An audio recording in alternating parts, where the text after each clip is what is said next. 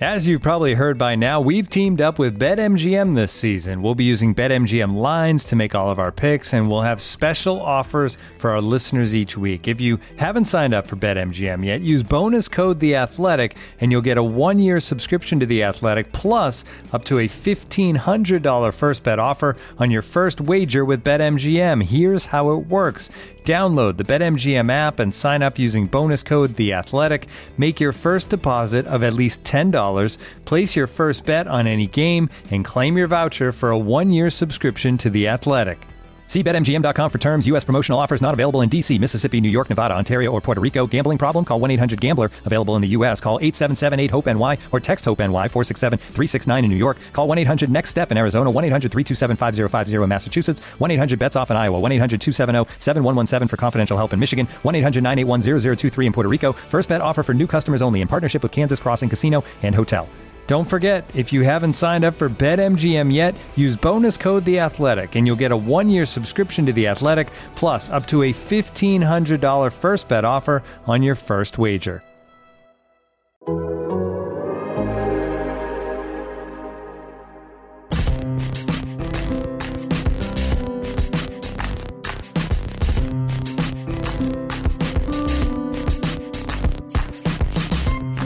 Welcome to Soccer 101, the show where we scratch the soccer itches you never knew you had. Today, we're talking about Pep Guardiola, what makes him such a great coach, and how he rose to the elite level in management. After starting out in the Barcelona Youth Academy, Pep graduated to their first team, where he won the club's first ever European Cup in 1992, as part of Barcelona's so-called Dream Team, also featuring Ronald Koeman, Hristo Stoichkov, Brian Laudrup, and Man City Director of Football, Txiki Begiristain. Pep's manager in that team was his mentor and the man upon whom he modelled his own managerial career, Johan Cruyff. As a coach, Pep has won 9 league titles in 3 leagues, possibly 10 titles if you're listening to this after the conclusion of the 2021-22 Premier League. He's won 5 domestic cups and a couple of Champions Leagues to boot. My name's Ryan Bailey. Here to help me talk Guardiola today are 2 men with a pep in their step. Hello, Taylor Rockwell. Hello, I'm excited to be here. As am I excited to be talking with you about Pep. Hello, Joe Lowry. I was thinking my steps were feeling particularly peppy today. Now I understand why. What do you think it means to have a pep in your step? Does it mean you sort of bounce it's gaily like along the pavement? You got energy and you're like kind of bouncing along as you walk. I think that's right, Ryan. I choose to believe, in the context of this episode, that it's actually if you don't walk happily, Pep Guardiola will show up and give you very specific instructions on how to walk properly. Yeah. Or that somehow Pep has shrunk and is in your shoe as you're walking. I don't know how that works, but so many possibilities. I imagine if I wasn't walking properly, Pep would sort of crouch on his haunches next to a whiteboard and say, "Okay, guys, this is how you do." And it would be very detailed. He's a detail-oriented man, as we'll probably find out in this podcast, gents. Why don't we start off, Joe? Let's start off at the very beginning and Pep Guardiola's career, where he started off with Barcelona. Yeah, so he joined, and Ryan, you referenced some of this, but I'll retread over parts of it. He joined La Masia at age 13, not originally from Barcelona, from a town a little ways away, but he joined that famed academy and came up through Barcelona's youth system, eventually to become a first-team regular under Johan Cruyff, who had some contact with him and work with him in La Masia. But that was in 91-92, that particular season, that he became a first-team regular under Johan Cruyff, and he went on to win a bunch of stuff. He won multiple La Liga titles. You mentioned that European Cup, Ryan Bailey, and he was heavily influenced by Johan Cruyff along the way. There's a quote from Pep that he had earlier on during his tenure as Manchester City manager, but he was talking about Cruyff and said, without him, I wouldn't be here. I know for sure this is why I'm here right now. Again, that was earlier on as coach of Man City. Eventually, after winning a whole bunch of stuff with Barcelona and being a part of some really, really good teams in Spain, he left. So there were 12 seasons and 16 trophies in that time with the first team. He went to Italy and played for a couple of clubs there. And then he went to Qatar, and then he went to Mexico. And along the way, he played for Bobby Robson and another manager by the name of Juan Manuel Lillo. I'm guessing folks aren't as familiar with, but Lillo had coached in Spain for a while when Guardiola was at Barcelona as well, and they'd formed a little bit of a bond in Spain from player to coach on an opposing team, which is kind of a strange set of circumstances. But Pep was so enamored with Lillo that he went to go sign with Dorados in Mexico, a struggling team in Mexico that ended up being relegated. Pep went and played, I think, in 10 games in Mexico, and kind of got a crash course in coaching in his the last playing stop of his career. And he'd had little influences along the way between Cruyff and Robson and Lilo. And Lilo now is one of Pep's assistants at Manchester City. They now work together on a daily basis. You could see, even in his playing career, this is what struck me as I was doing some research and remembering facts, you can see the early seeds being planted by Cruyff and by Lilo, especially those two, even though Lilo doesn't get as much credit for that, and I think there's understandable reasons. The seeds are being planted back in the 90s and in the 2000s of the manager that Pep Guardiola would eventually become.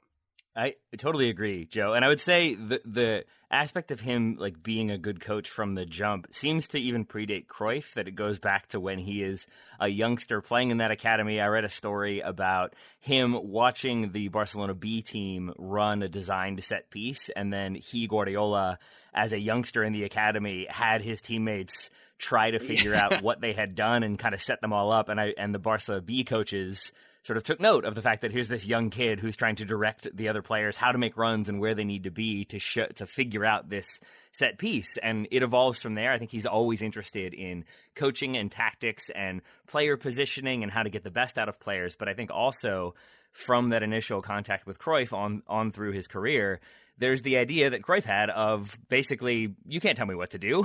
and I mean that not in the like defiant, I do what I want sort of way, but in the constantly questioning norms, constantly questioning standards of approach. And so that's where Pep, when he comes into the Barca first team, it's Cruyff sort of taking a risk, because at that time they're more about physical midfielders who can cover a bunch of ground. Pep Guardiola is famously very slow. Cruyff said of him, I think after his first game, "You're slower than my granny."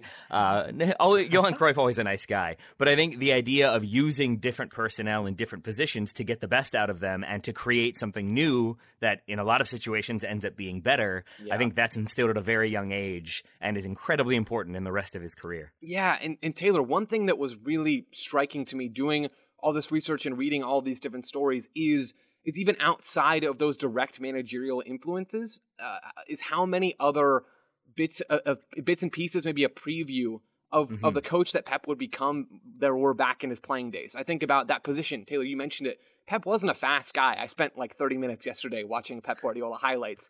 He's just sitting in midfield, he's taking set pieces, and he's spraying balls, right? That's all he does. He's getting the ball on his right foot, he's finding line-breaking passes, he's playing over the top. Who does that sound like? It sounds like every number 6 that he has ever used, right? I mean, you can see how obvious it was. In hindsight, of course, is beneficial. I don't think anyone would have predicted that Pep Guardiola would become this good as a manager and win this many things.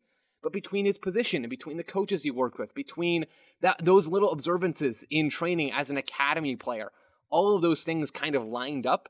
And I bet if you talked to and really sat down with a lot of the people that were over Pep in different positions, either who had coached him or who had even played alongside him. There's an anecdote when Pep was playing in Mexico where he apparently instructed one of his teammates to turn faster, right? The turn was taking 3 seconds, and Pep said, "Hey, you're losing all of this time by taking so long to turn. You got to fix your technique," not with the end goal of being to fix your technique, but the end goal of being to help the team play faster. I bet if you talk to people who are around Pep as a player, you could tell, and they would tell you that he was pretty much always going to be a really good coach.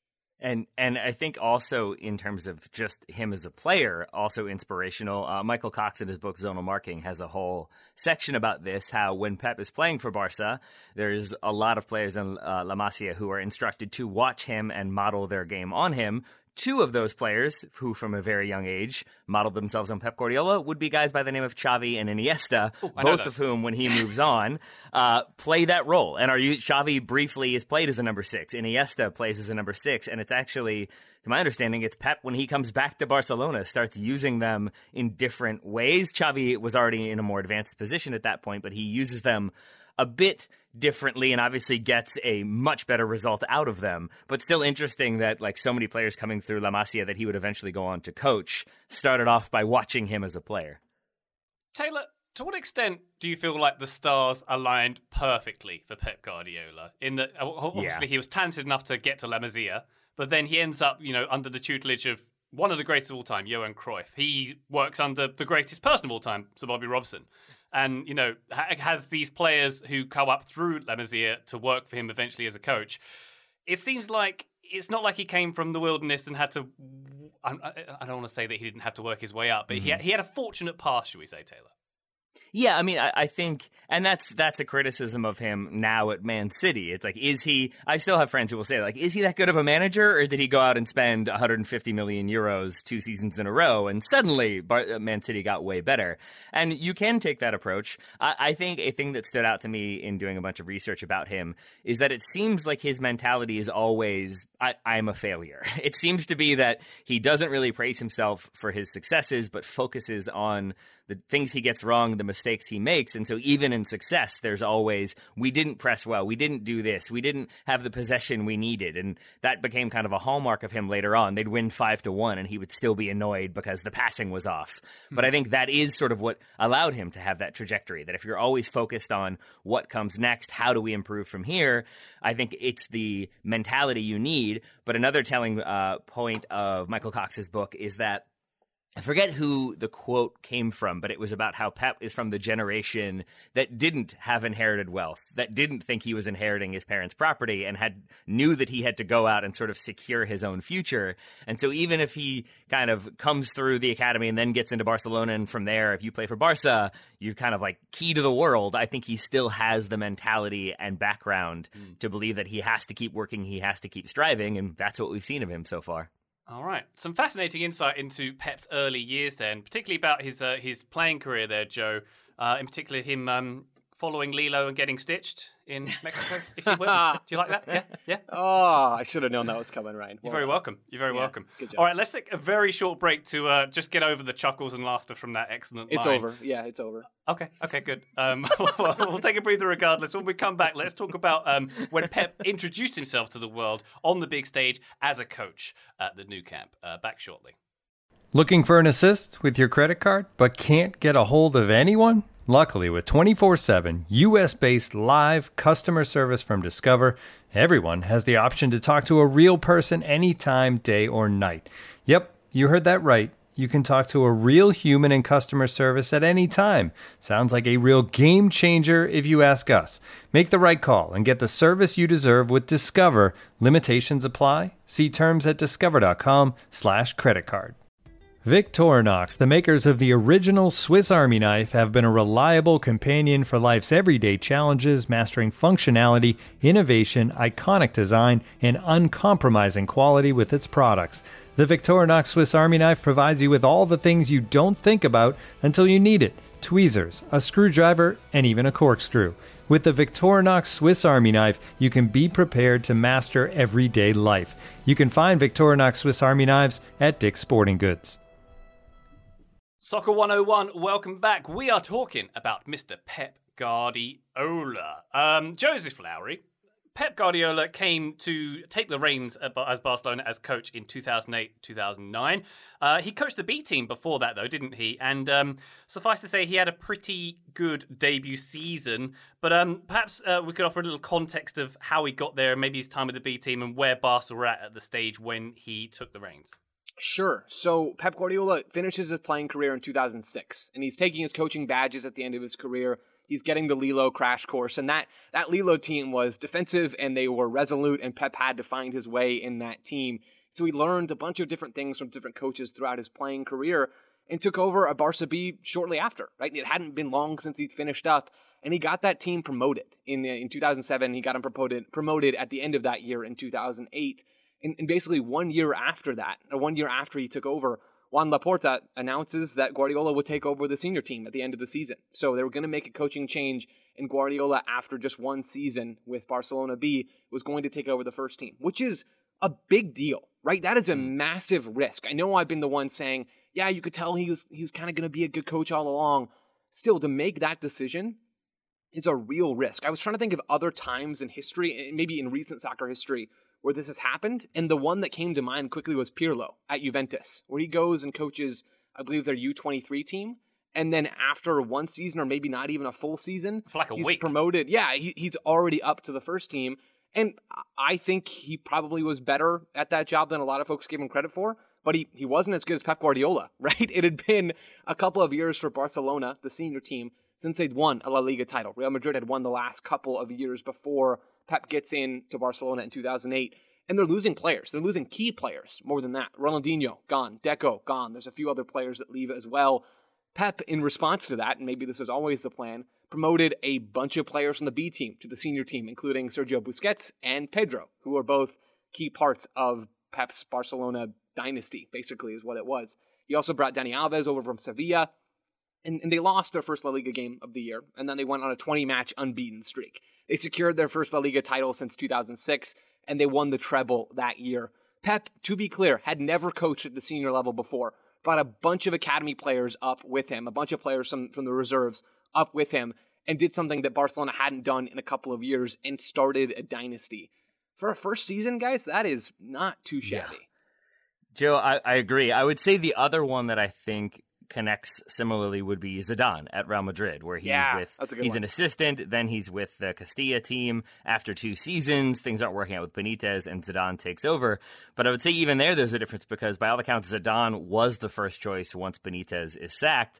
With Barcelona, I do think they looked elsewhere. There's reports that they talked to Michael Laudrup about taking over, and when he either wasn't interested or couldn't get out of his deal, they settled on, well, we'll give it to this guy, and he's a club legend. We'll see what happens. He's a club legend that we unceremoniously ousted and spread rumors about to get him out the door, but sure, we'll have him back. I think that was really interesting to me, learning that Barcelona weren't particularly good to Pep Guardiola when he was a player, and by the end of it, as a manager, kind of didn't have a great relationship with the board. So that was a kind of like illusion smasher right away, that I had this idea that he loved Barcelona and it was this great relationship throughout. And he loved Catalonia. He loved the people of Barcelona. I'm not sure he loved the club so much, but they definitely loved him after that first season because he gets the results he does, and he gets them against, like, within the backdrop of Real Madrid having won the last 2 titles, with them embarrassing Barcelona, who had to give them a guard of honor and then lost to them 4-1. And it's just amazing to me that he's able to take over this team and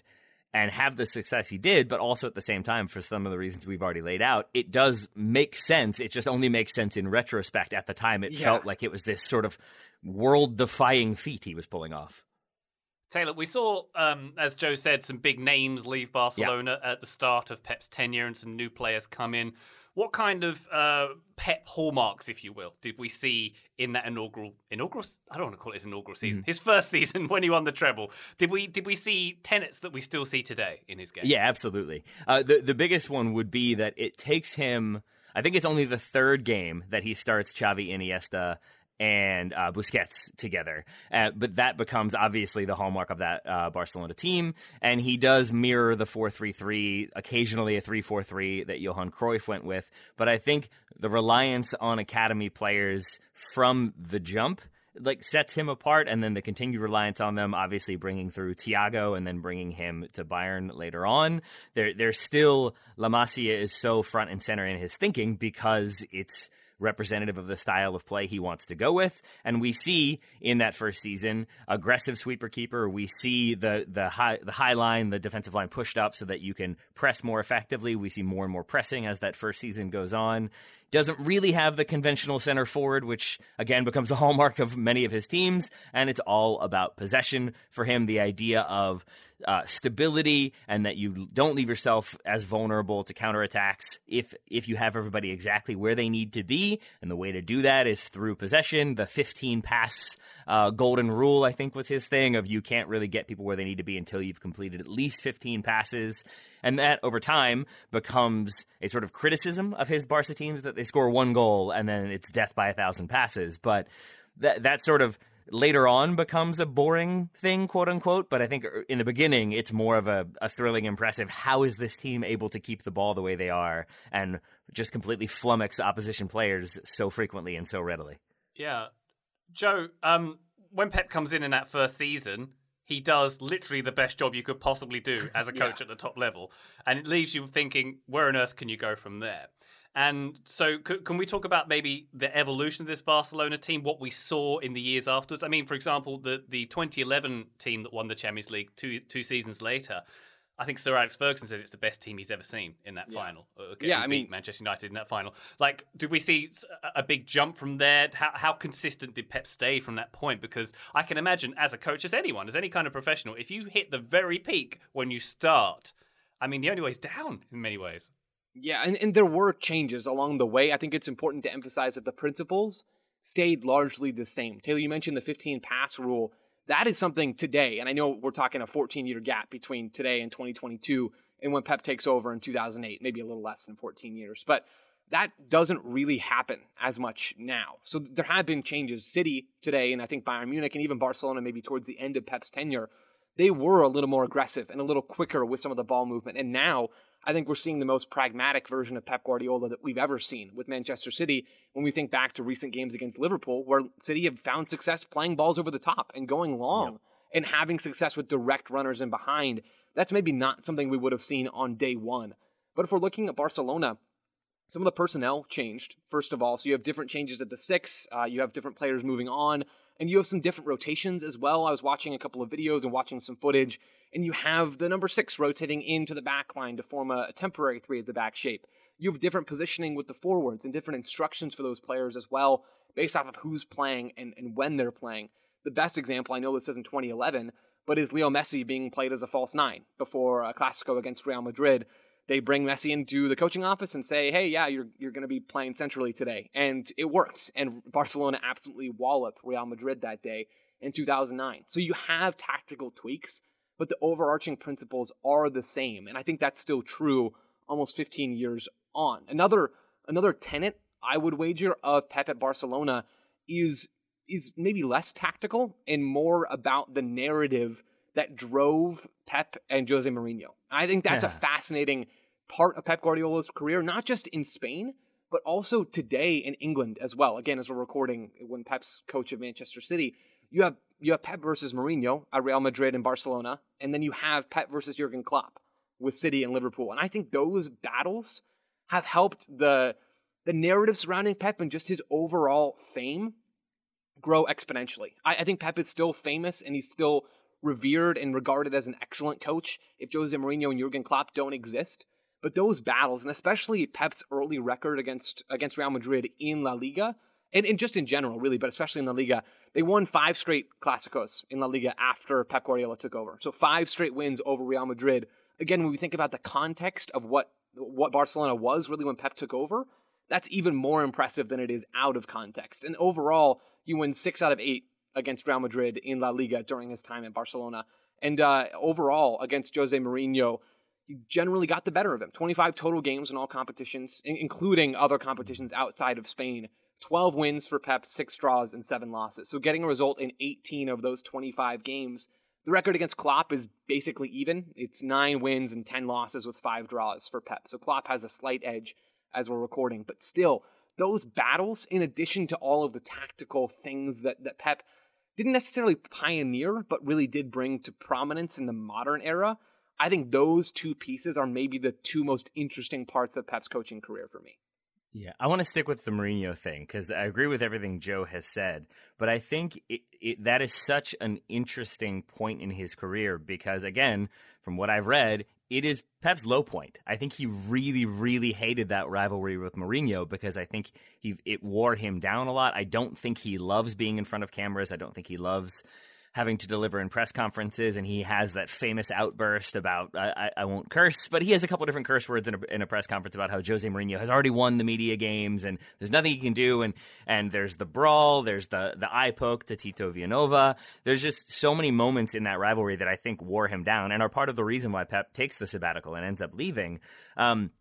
And I am a Jose Mourinho fan. I think it's easy to kind of overlook all of the things he has done in his career. But with that on, if you are Jose Mourinho or a fan of Jose Mourinho, you can go ahead and earmuff for a couple minutes. Because I think the thing that's so fascinating to me is that Mourinho was brought to Real Madrid, one of the biggest clubs in the world, with the mandate of basically beat Pep, beat Barcelona, find a way to get us back on top because they are this dominant force. And that is what that tenure is largely about for Jose Mourinho at Real Madrid, and you see his tactics evolve into playing Pepe as the roaming central midfielder who knocks people off the ball and ends up getting a red card, and it's about winning the physical matches and playing on the counter and playing on the break, and that is, at the time, it was a source of much debate about Jose Mourinho taking this team that had, for so much of their history, been this like swashbuckling, free-flowing, attacking team and making them defensive and countering against a Barcelona team under Pep that are evolving and finding new ways to possess and create and score goals, that I really do think you come away from that rivalry and it's Pep is sort of the good guy. Pep is Luke Skywalker and Jose Mourinho is Darth Vader, and he finds a way to get results in the end, Jose Mourinho. But I think it comes at the expense of really like steering into him being the true villain that I think he becomes after that stint with Madrid and then his second stint at Chelsea and even with Man United and Spurs after that. And in contrast, Pep, I think, goes away, takes that year, comes back to Bayern and kind of has like rediscovered his joy for the game, but also continued to evolve his approach. And that rivalry with Mourinho was so big because it's Messi versus Ronaldo, it's Pep versus Jose, it's Barca versus Real Madrid. But I think it's also important because he didn't really like it. And I think it's one of the things that like wore him down and made him look to greener pastures. Joe, you've mentioned some of the tactics and the evolution thereof in Pep's locker. Can we touch on perhaps his influence in a way? Like, for example, I worked for a few years for Charlotte FC, and when they were setting up the team, when they were saying, what kind of team do you want to be? It was like, we want to be possession-based, we want to be attacking, we want to have fullbacks who push up the field, and we want to entertain. And, that's kind of a blueprint in some ways that Pep set and that has been popularized by many other teams. Is that fair to say? Absolutely. Ryan, I think to reiterate something I mentioned earlier, Pep didn't invent any of this stuff or maybe very little of the things that we see from his teams, but he certainly popularized it, right? I mean, he certainly popularized some of the outrageous passes and positioning we see from different goalkeepers. You could see that with Victor Valdez at Barcelona, who played some unreal passes. I had such a good time yesterday watching Barcelona footage from 2008 into 2012. And good gracious, that team would hold up today, I think, which is not always something you can say about a team a decade and a half after they really rose to prominence. And I think that's incredibly impressive.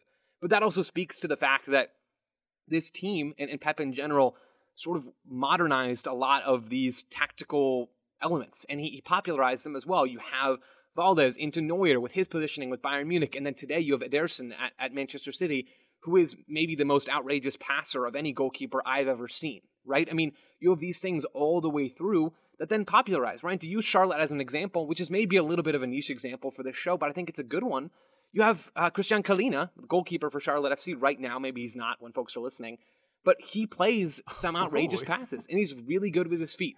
And you see Miguel Angel Ramirez on the sideline for Charlotte, and he looks like Pep Guardiola, not just because of his physical appearance, although that is part of it, but also in how he dresses and some of his mannerisms.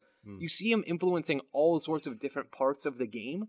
I think another massive part of Pep's legacy, and he would probably point this back to Cruyff, but for us today, I think it's easier to look to Pep than to Cruyff because of the recency factor. He popularized how so many of the biggest teams in the world play today, right? He is a big part of the reason why when you see a high-profile club, I think about Chelsea, maybe when Conte take over, or I think about Manchester United, even now. That's probably a better example. People want them to be dynamic on the ball. They want them to be entertaining and thrilling to watch because that's what Pep did, right? That's what some of the best teams, the best team in Spain for 4 years from 2008 to 2012, basically. The best team in Germany when Pep's coaching Bayern Munich, and that's still the case now because they're Bayern Munich. And now the best team consistently in England over the last few years. Those are maybe the three of the four best leagues in the entire world. And Pep Guardiola has gone and played his way and influenced pretty much every other big team. Not all of them, but a lot of other big teams along the way, and even the small teams too. Well, a team that he probably has influenced more than others on the national stage, Taylor, would be the Spanish national team. When the Spanish national team were at their very peak, it kind of coincided with Barcelona's peak as well under him, you could argue. And there's some shared ideologies there, perhaps? Yeah, absolutely. And I think I'm glad we're doing this episode because I would have absolutely said if we just did this like off the cuff, I would have said, yeah, like his Barcelona team have this great success and that's what leads to a bunch of players going to that Spain team in 2008. Not the case because he's still with Barcelona B. Those Barca players are already with that Spain team that ends up winning in 2008, but they win via principles of possession and having technical ability, and that continues to be a hallmark of that Spain national team. And I think that sort of opens the door for, okay, if the national team is winning this way, then we want to kind of embrace it even more. And because there is that sort of intertwined philosophy, you have 9 national team players who with Spain coming from Barcelona, 6 of them coming from Catalonia, Xavi, Busquets, Fabregas, Piqué, Puyol, Alba, Iniesta, David Villa, and Pedro. And so the influence of Barcelona on Spain is pretty obvious, because once you have that midfield 3 that works so well of Xavi, Iniesta, Busquets, you're not going to move away from that. Why would you? If Barcelona are winning everything, why not play more or less the same team? Because you can. It's also interesting to me to go back to the Mourinho rivalry, how that ends up kind of being a factor in the team's downfall, that as the rivalry between the two clubs gets worse and worse and culminates in that brawl that I mentioned previously, it spills into the national team, and you have huge rifts form between people that were good friends for a good long while. And Iker Casillas notably falls out with Gerard Piqué, who I think he had been fairly tight with previously, over that brawl and over some kind of differences in approach, and it becomes a split locker room by all accounts. And so even there, it's Barcelona and Real Madrid sort of spilling into the national team. So that's certainly a major area where Pep has strong influence. But I think in the clubs that he has managed since, you can see it, and even with Bayern Munich today, that Bayern had this, and I had kind of forgotten this, but Bayern had an identity and certainly had won plenty in their history, and he inherits a team that had won the treble. But he does change their identity, and he makes them play differently. And I forgot that after his first season, he gets rid of a player like Bastian Schweinsteiger. He swaps Toni Kroos for, I forget who, for Xabi Alonso, which is like so antithetical to what Bayern Munich had been previously, of letting Germans leave and bringing in Spaniards, and what's happening here. And instead, he molds his Dutch-Spanish approach, because he's got the Cruyff influence into Barcelona. He molds that with a German approach, which is based on trying to deal with counterattacking, because the whole thing when he moves to the Bundesliga is how good all the Bundesliga teams are at counterattacking. That's where we see him start to be a bit more direct, and he uses Jerome Boateng to ping balls over the top, and then Xabi Alonso to do the same later on. And so there's that adaptability that is still baked into his fundamental approach, the way he wants to play, but he will change it up a little bit. And so he picks up pieces of the identities of the leagues that he manages in, of the teams that he coaches. And I think that's what sets him up to have the success he has at Manchester City, is he's now bringing a Dutch, Spanish, German approach to England. And I think that blends really well. Well, Big T, we've covered off the Spanish section of his career there, and we've hinted there at his time, his lederhosen period and his heavy knit sweater periods. So why don't we take a quick break, and we'll tuck in to Pep's time in Germany and England thereafter. Back shortly. And now, 2 pigeons bemoaning the fact you can stream DirecTV satellite-free. You see this? A family watching baseball on DirecTV with no satellite dish in sight. Let's heckle them. You call that changing the channel? Choke up on the remote, buddy. I hope getting all these games on DirecTV makes up for your mother not pre-chewing your sunflower seeds. DirecTV has the most MLB games. Visit DirecTV.com. Claim based on total games offered on national and regional sports networks with choice package or higher. Availability of RSNs varies by zip code and package. High-speed internet service required. Terms and restrictions apply. And now, 2 pigeons bemoaning the fact you can stream DirecTV satellite-free. You see this? A family watching baseball on DirecTV with no satellite dish in sight. Let's heckle them. You call that changing the channel? Choke up on the remote, buddy. I hope getting all these games on DirecTV makes up for your mother not pre-chewing your sunflower seeds. DirecTV has the most MLB games. Visit DirecTV.com. Claim based on total games offered on national and regional sports networks with choice package or higher. Availability of RSNs varies by zip code and package. High-speed internet service required. Terms and restrictions apply.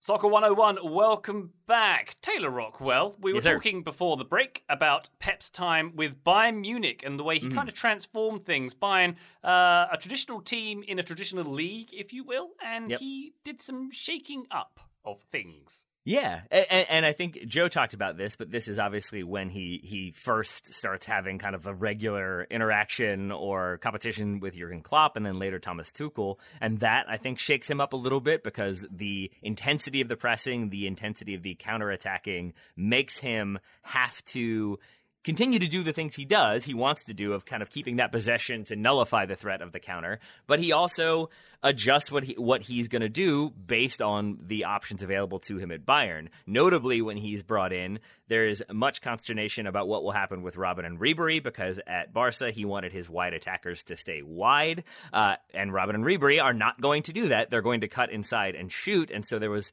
kind of a concern that these two very important players for Bayern wouldn't fit in, and would they find themselves sitting on the bench? Would they have to be sold for cheap? And instead, they become his two most important attackers, at least in those first season. And he plays into their strengths. He has them cut inside. He adjusts what he's doing to make sure that he still has coverage out wide, but coverage through the middle. It's all about the balance that he wants to strike. And so he plays into their strengths. He gets great performances out of them. But in his first season, that was the one where they brought in Mario Götze, and the idea there, I think, was that Götze would do what Messi did for Barcelona, and Götze would be the false nine who could move around and give him more midfield options. But because Götze is so often injured that first season, he ends up relying on Mario Mandzukic, and I think Claudio Pizarro is still there as well. And so that's his first time really successfully being able to use a big man up top. He had worked with Zlatan. That famously did not go well. But with Bayern, it does. And then Robert Lewandowski comes in, and that is not necessarily like the biggest big man, but we know how good he's been for Bayern, and that Pep basically ends up with a Bayern Munich team that has like an out-and-out number 9 and inverted wingers is very much against what he was doing with Barca. And this is also the Bayern team, as I said, that utilizes the kind of direct play over the top, but it still all works out. And that he's able to adjust what he's doing somewhat, but keep the fundamental ideas. I think that's so important, because if he just stuck with no, we have to play this way, it has to be done like this, these guys have to go, it's basically he moves to Bayern Munich and then gets rid of the entire Bayern Munich team, instead of moving to Bayern Munich, moving some players on, bringing through young players, bringing over Thiago, and getting the best out of the players that were already there, and he evolves Bayern Munich, and I think leads them to making some of the decisions they make down the road. Maybe this is a bit too far, but I would say even bringing in Nagelsmann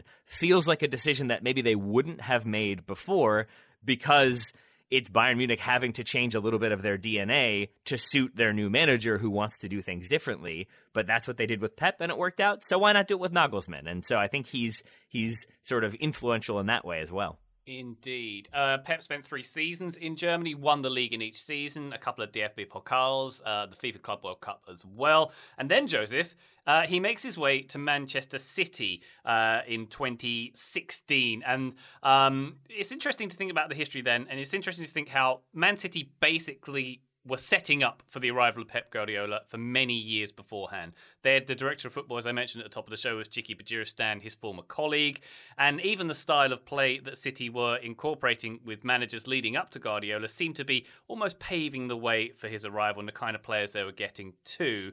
But also, his first season with City didn't go terribly well, and I think he said words to the effect of, if I finished this low in the league with Bayern, I would have been fired. And he wasn't fired. He went on and has done rather well with City since. Which was absolutely the right call by Manchester City. There's a lot of negative things we can say about Man City, and probably have said and will say again in the future, but their forward and long-term planning was clearly very, very good, because they had the vision to realize that we need to give this a little bit of time. And yes, this is maybe the first time that it had taken Pep Guardiola a while to achieve something in his first season. Barca B, he achieves something, he achieves promotion. Barcelona in his first year, he wins a treble. Bayern Munich in his first year, I believe he wins a double. You have, including the league, right? So you have a ton of success from Pep in his first season everywhere.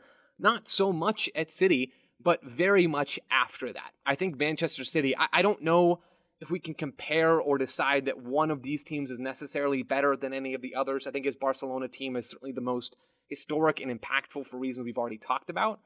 But man, the work that he has accomplished with Manchester City, and money is a huge part of this, right? I think that is a forced pairing to Pep's managerial brilliance, because he has spent so much money in a number of different places. But at City, he gets the players he wants. He spends a bunch of money on fullbacks, which I think we can say now was pretty much money well spent. Not in every situation. Yeah. Danilo didn't work out all that well. Mendy as well didn't really work out a ton.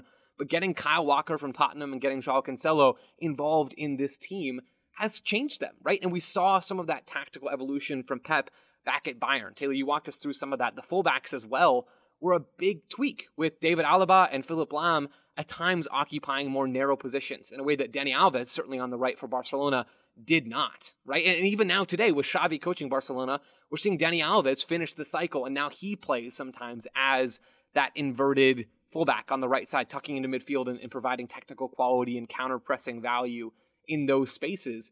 Pep did that at Bayern, and he brought a lot of those similar traits to Manchester City with Cancelo, with Walker at times, and with Zinchenko as well on the left, with a lot of those different players.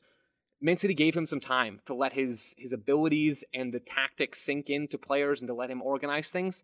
And with all of the things they've won, I know there's not been a Champions League, and that is a sore subject. But for all of the work that they've done and all of the performances they put in, I think obviously his time at City is an unquestioned success. Yeah, I completely agree, Joe. And I think I also want to stress that, yes, he's bought a ton of players for a ton of money. More on that in a moment. But looking at the team that he inherits in that first season, like, Ryan, you're absolutely right that they had been sort of preparing for him, and this had kind of long been rumored. I think discussions start very much in advance of when he ends up actually becoming the manager. But looking at their roster for a moment when he takes over, there are familiar names in there. There's Raheem Sterling, there's Sergio Aguero, there's David Silva, there's Kevin De Bruyne, even Fernandinho.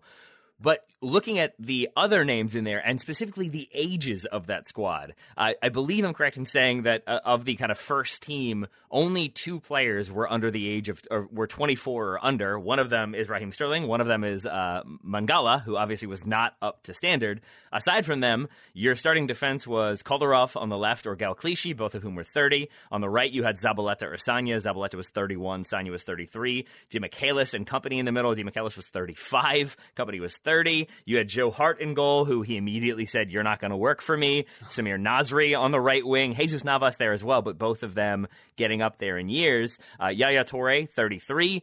It's an older team, and it's a team that isn't built to play the way he wants to play. And that first season, he has to do a ton of experimentation because the Premier League is much more physical, and pressing is starting to become very much in vogue. And so you have this City team that are being pressed, but they're trying to build out of the back. And we can remember those early games when it was Joe Hart passing the ball straight to the opposition because he was not comfortable on the ball. And the City defense kept getting overwhelmed because you didn't really have possession-oriented fullbacks, or you would have Otamendi deputizing as a left center back, but with a right foot, so he couldn't really pass the way it was required.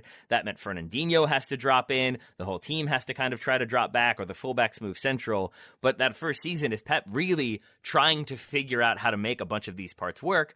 Ultimately, he sort of does, in that they qualify for the Champions League, but it is their lowest finish.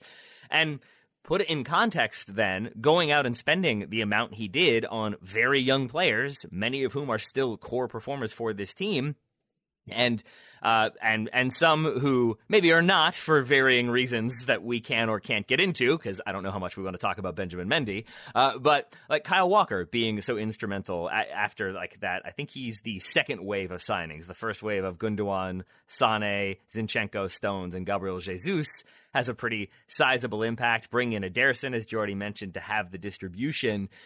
Like all of that continues to build Manchester City into just this juggernaut that they are.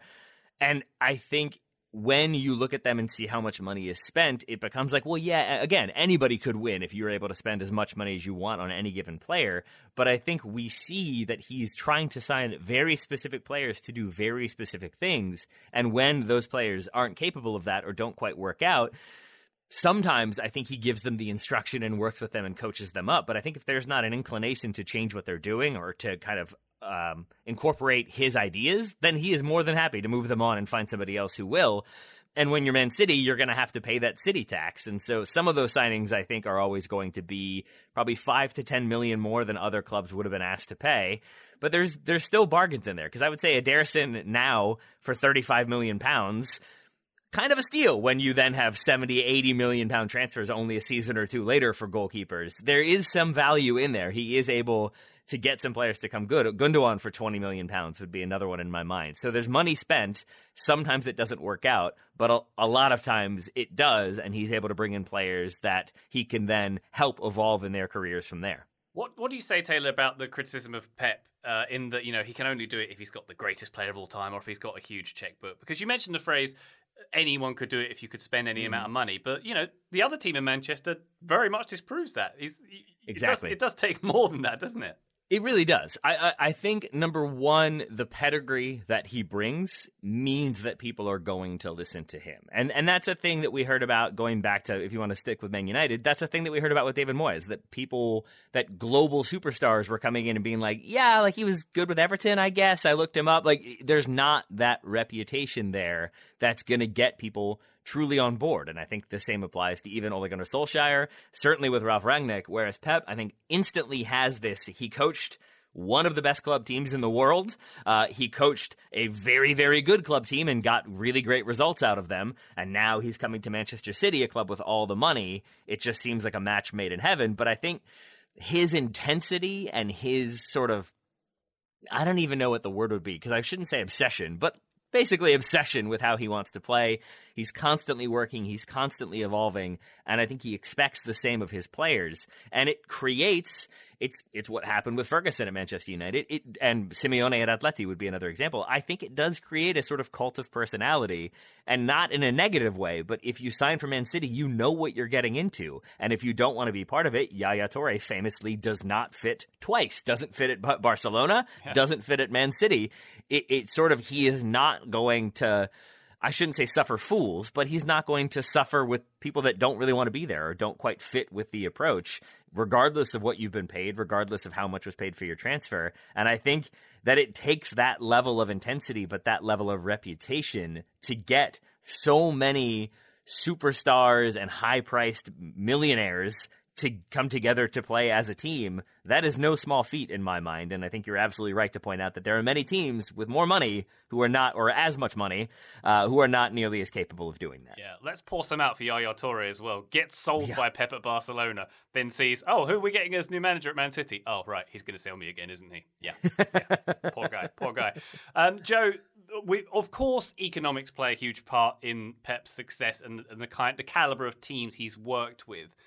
But he is a man who, as we say, is very intense, and he's all about the extra 1%, isn't he? He's, like, for example, there's an anecdote about, the way he gets the ball boys to work in certain games.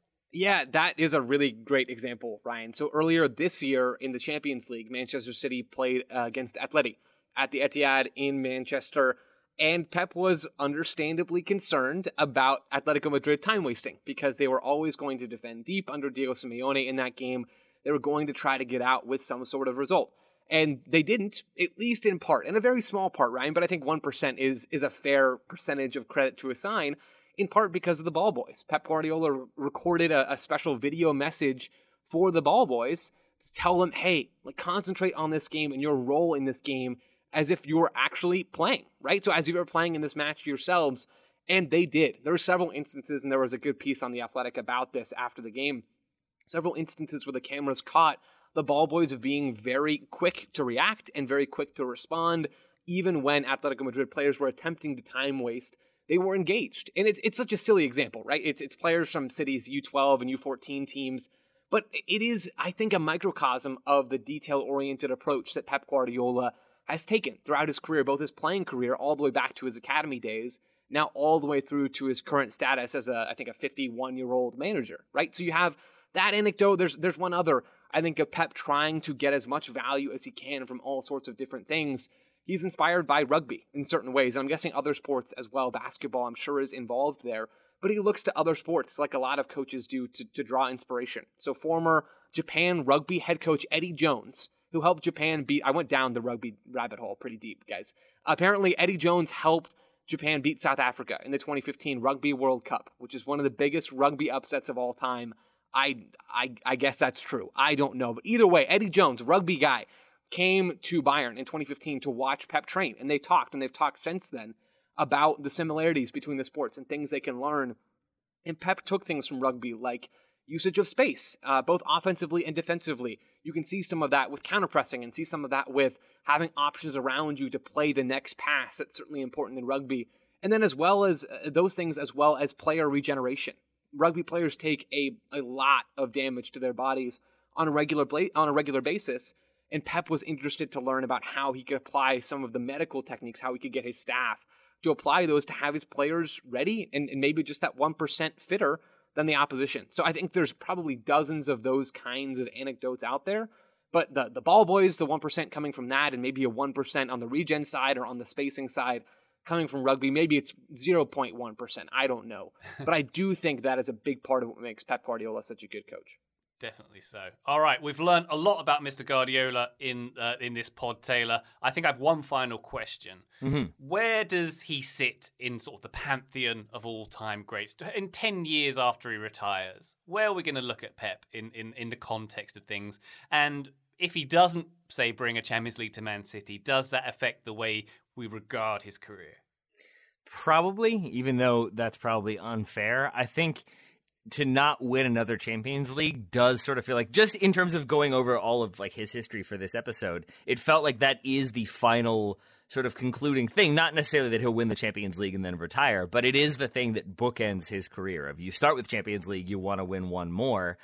I think if he does that, and maybe even if he doesn't, I think 10 years from now, he is probably looked upon as, if not the best coach in history, then he's maybe top 3, maybe top 5. But I would put him up there because even comparing him to Cruyff famously has flameouts and falling outs and doesn't have as much success. Certainly has success as a manager, but hasn't had the kind of jumps to huge teams and then continued to have the stability that Pep Guardiola has and continued to evolve and implement new approaches and new ideas. And I think absence will make the heart grow fonder, and looking back on some of his teams, especially that Barcelona team, and just seeing how excellent they were, but also how he's able to get the best out of so many names, including Lionel Messi. I just think that cannot be overlooked in terms of what he's done for Barcelona, for Bayern Munich, for Manchester City, for the sport in general. I hope he wins another Champions League. Maybe not with Man City. Maybe with Man United. Let's get him to Man United and see what happens. But how about a CONCACAF Champions League? Yeah, let's do that. I don't think I like that idea, actually, Joe. I like that a lot. I have a sinking feeling it would be in Mexico and not the United States. But yeah, let's get him to an MLS team. We've had this conversation before. I don't think he would be a great international manager now, but maybe that's a thing where later on, if he gets burnt out again and just wants to try something different, he changes up his approach again, and maybe he ends up winning a World Cup. But even if he doesn't do that, I think he will still be one of, if not the greatest managers of all time. I'd say, Taylor, for those who think, Pep's Champions League winning days are past it, I think of someone like Jupp Heynckes, who won the treble with Bayern Munich in 2013. That was his second spell in charge of Bayern Munich. He'd been coaching for like 4 decades at that point. Pep's 51. I'm saying he's got a couple of decades to get this done, and that feels extremely likely that he's going to do it with one team or another in the next 2 decades, does it not? It does. It absolutely does, because he now has that persona and that reputation that I think any club he goes to, it's going to be like, well, this guy knows what he's doing.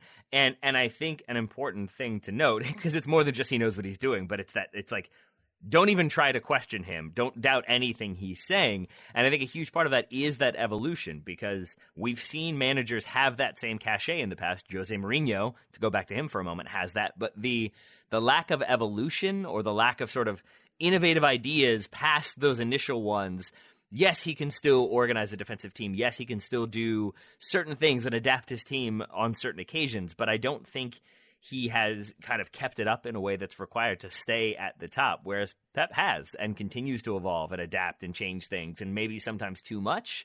But I think that will give him that license years from now to continue to be a manager who can come in, get a team playing a certain way. Ideally, if they already have a little bit of that influence, then maybe they're going to do it a little bit better. But I think I could see him managing into his 70s and having that success at the same time.